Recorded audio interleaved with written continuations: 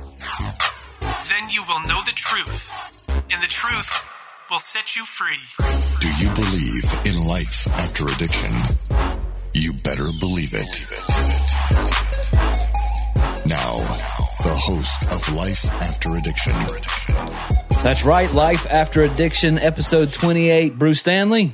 Amen. And I'm Adam Comer. Hey, guys, we could proudly say that Life After Addiction is an award nominee. Yeah. A podcast award nominee. We've been nominated for a podcast award under the religion and spirituality section of the podcast awards, man. The live shows later this month. We can't get you to go vote. They have like a panel of voters like the Emmys and all that. So we'll be tuning in live, man. We're in the category with some giants in the industry, so I don't know that we can win. But, man, it's an awesome thing to be nominated. Yeah.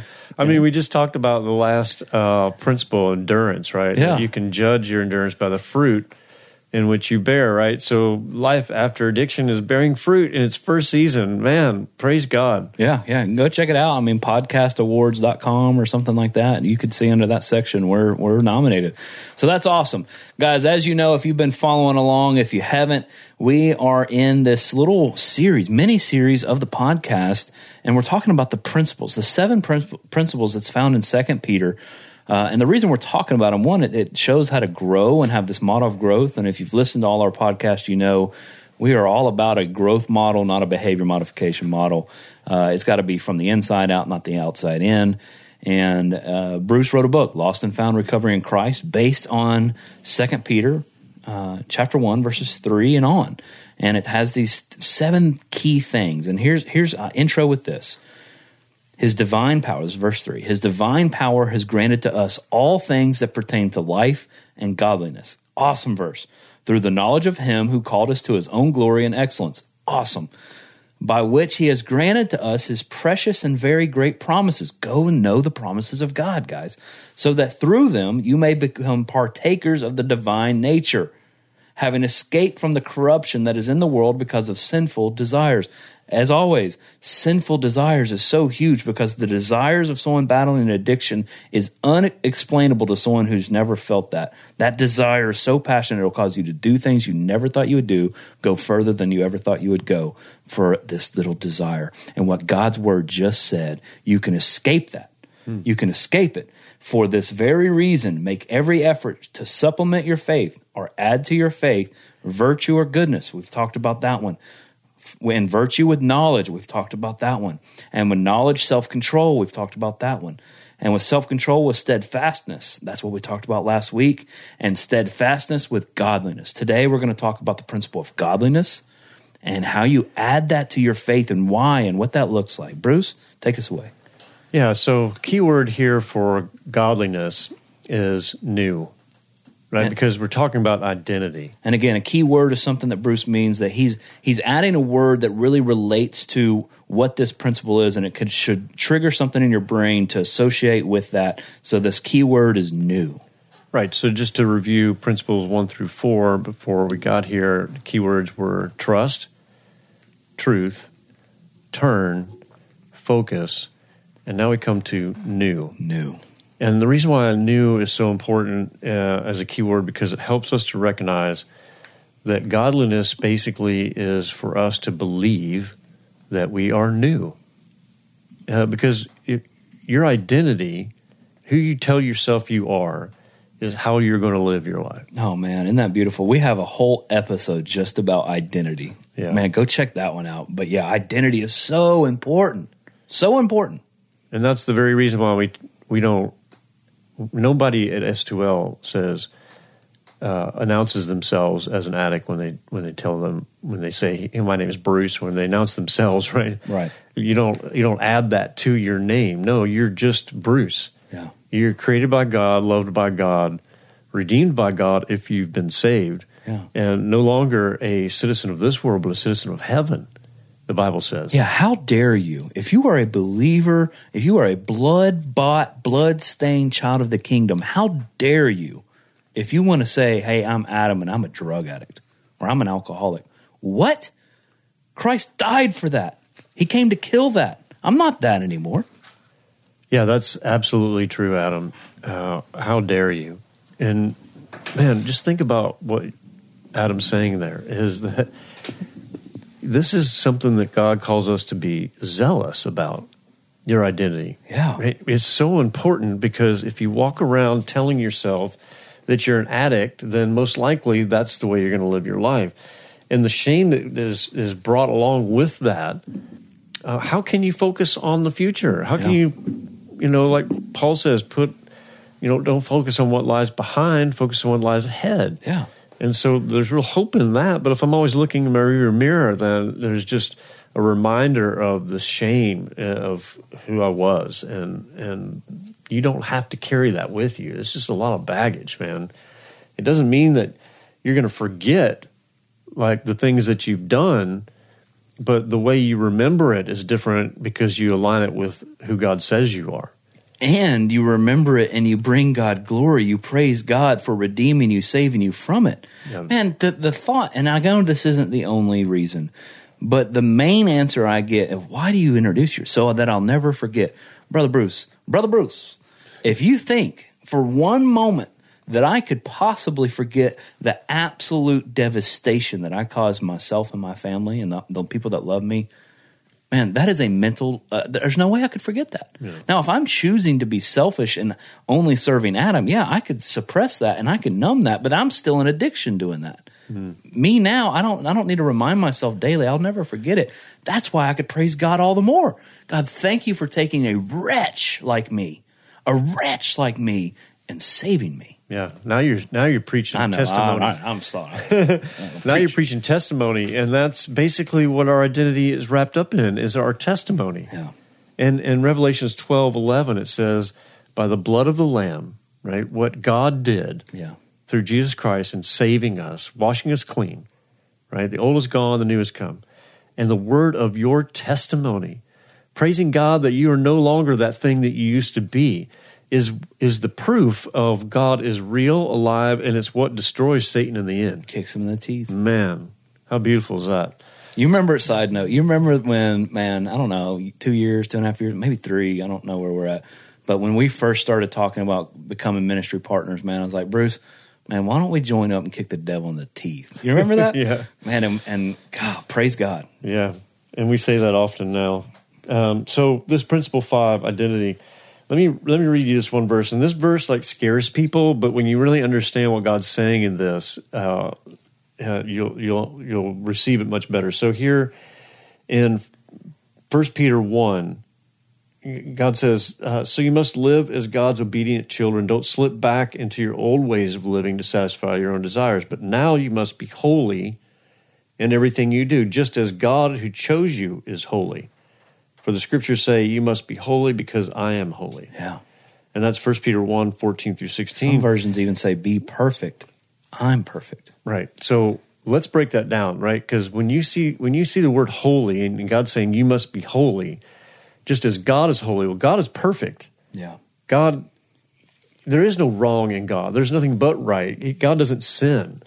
And so that can be pretty intimidating when God's saying, hey, this is the standard that I'm asking you to live by. But here's the beautiful thing and why the good news is so good, right? Is that Jesus in his perfection covers us to make us perfect. Yeah. Right? So when God looks at you, redeemed believer, he doesn't look at your sin. He looks at you through the lenses of the blood-stained Lamb of God. That's right. And he sees perfection. Holy means set apart. That word holy, it means different than. Yeah. God says, I am who I am. There's no comparison, right? Yeah. There's God and then there's everything else. And he's saying, look, see yourself the way I see you, which is covered by the blood of Christ. That's right. You're perfect. In fact, the Bible goes through a list of things that we can identify with now that we've been saved, right? And look, these principles are all about adding to your faith, right? So he's speaking to believers, saying, look, once you've come to the feet of Jesus and you've surrendered your life to him, the power of God and how he sees you and the way that you can live your life from this point on, forgetting the past, looking at what lies ahead, right? He says, you're a saint. You're a saint. He calls you righteous. He says that you're an ambassador to the kingdom of God. He goes down this list. You're blameless.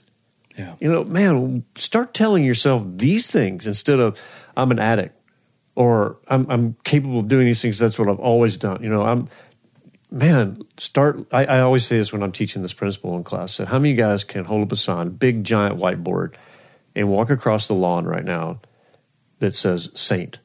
How many of you guys feel comfortable doing that? And nobody will raise their hand. I said, now everybody in this room, raise your hand if you've been saved. And the hands all go up. I'm like, there's something wrong with that. Yeah. Something wrong with that because God says that you can do that. Yeah. What are you worried about, like what other people might think? You know, that you're a fake or something like that?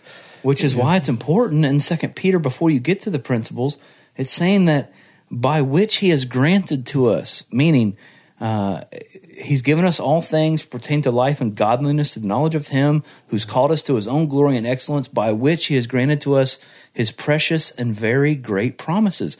Child of God, know the promises of God. Know the promises of God. Absolutely.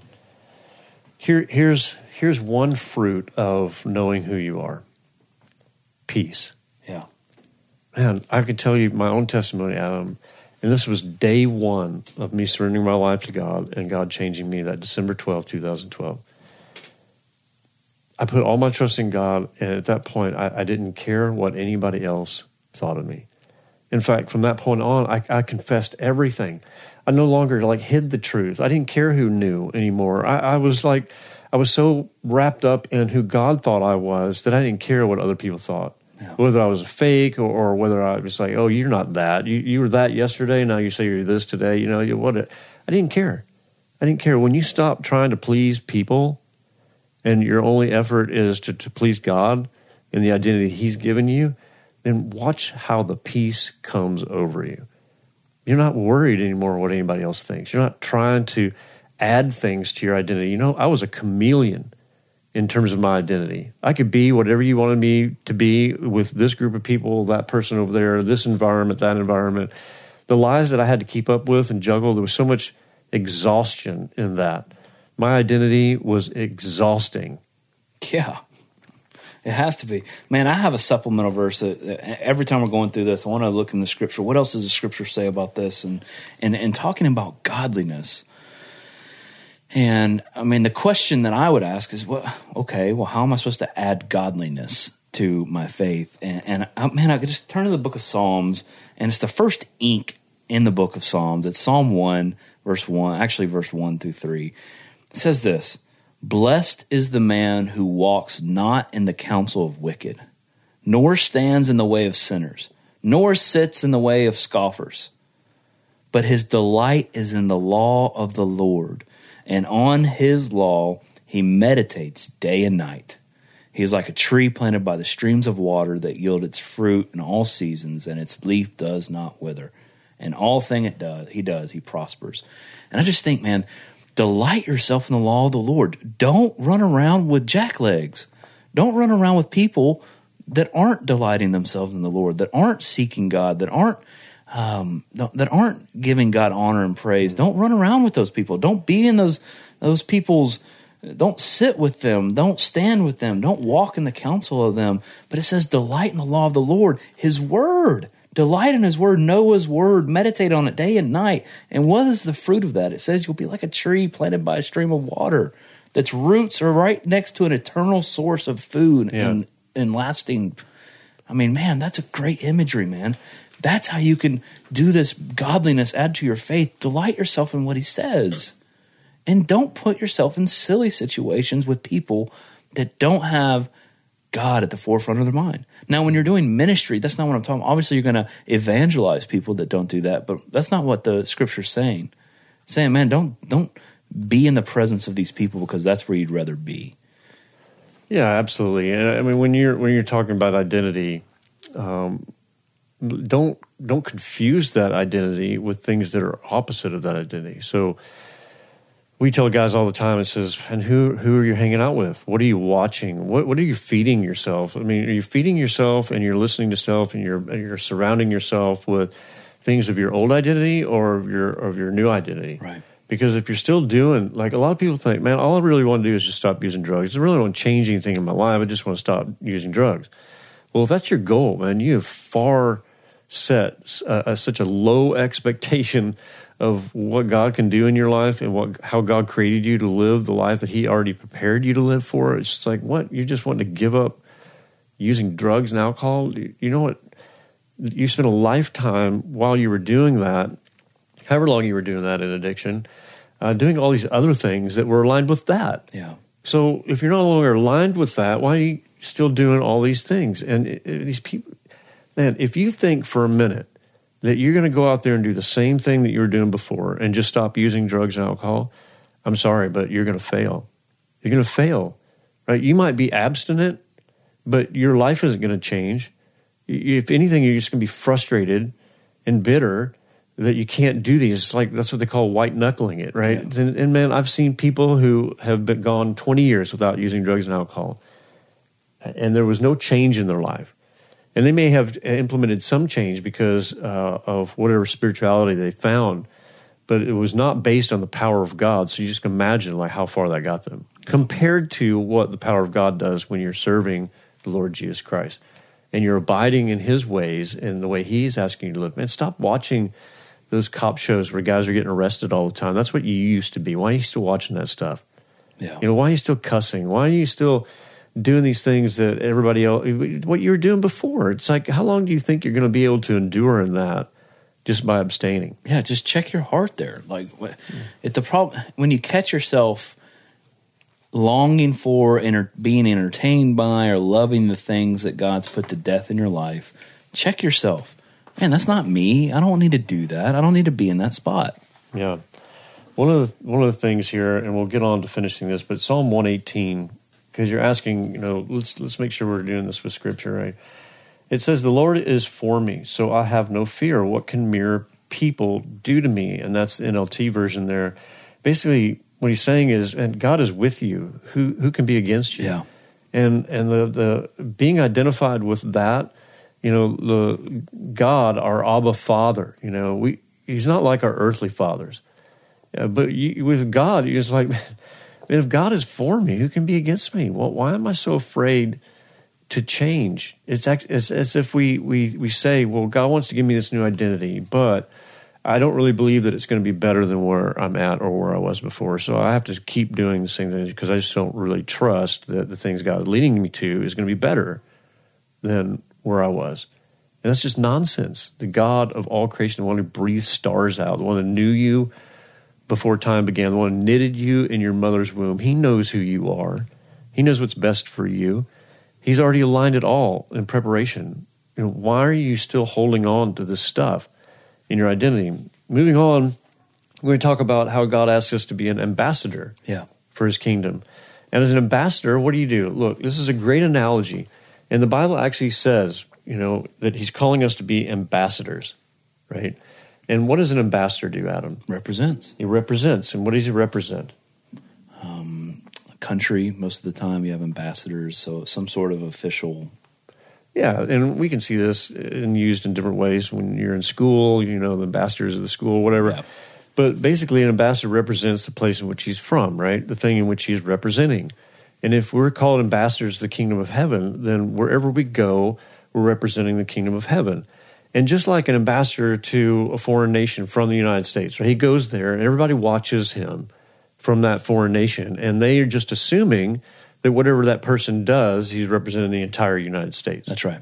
Right. So his identity there in that foreign land is all wrapped up in the thing in which he represents.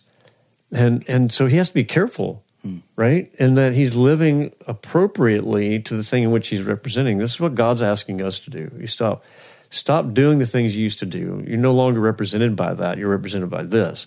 In fact, the Bible uses these analogies all the time and says we're now foreigners here, citizens of heaven, that we're ambassadors to God. We're living here on this earth. And you read John 17 and how Jesus prays to the Father and says, I'm not asking you to take them from here, but while they're here, protect them. Remind them constantly of the things that I taught them so that they will know who they are.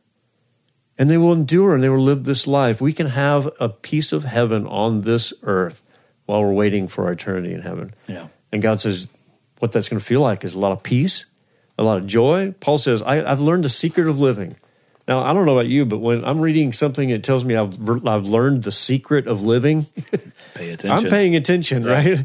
It's like, okay, well, it's just the meaning of life stuff, right? It's the thing, the age-old question of what's life all about. You know, and Paul says, look, I've learned the secret of living, that I can have a full stomach or an empty stomach, and I can still have joy.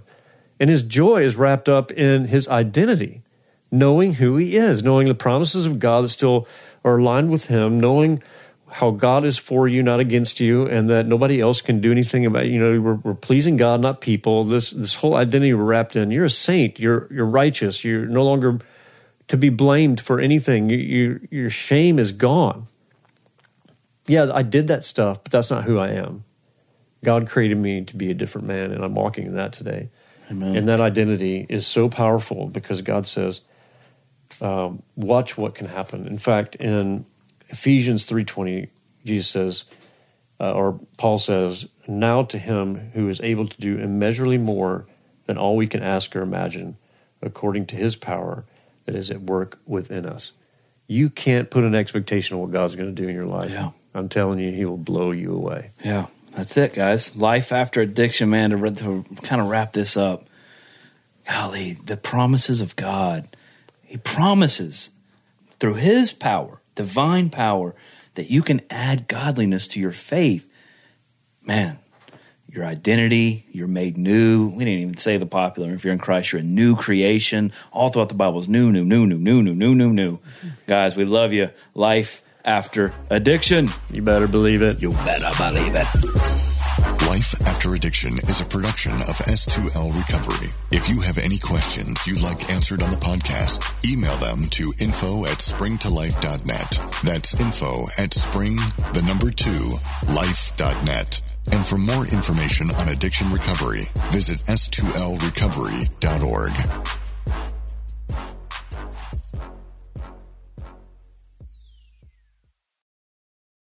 I'm Dr. Lauren DeVille, a practicing naturopathic physician in Tucson, Arizona. In my podcast, Christian Natural Health, my guests and I discuss topics ranging from nutrition, sleep, hormone balancing, and exercise to specific health concerns like hair loss, anxiety, and hypothyroidism. I'll also interweave biblical principles as they apply throughout the podcast because true health is body, mind, and spirit.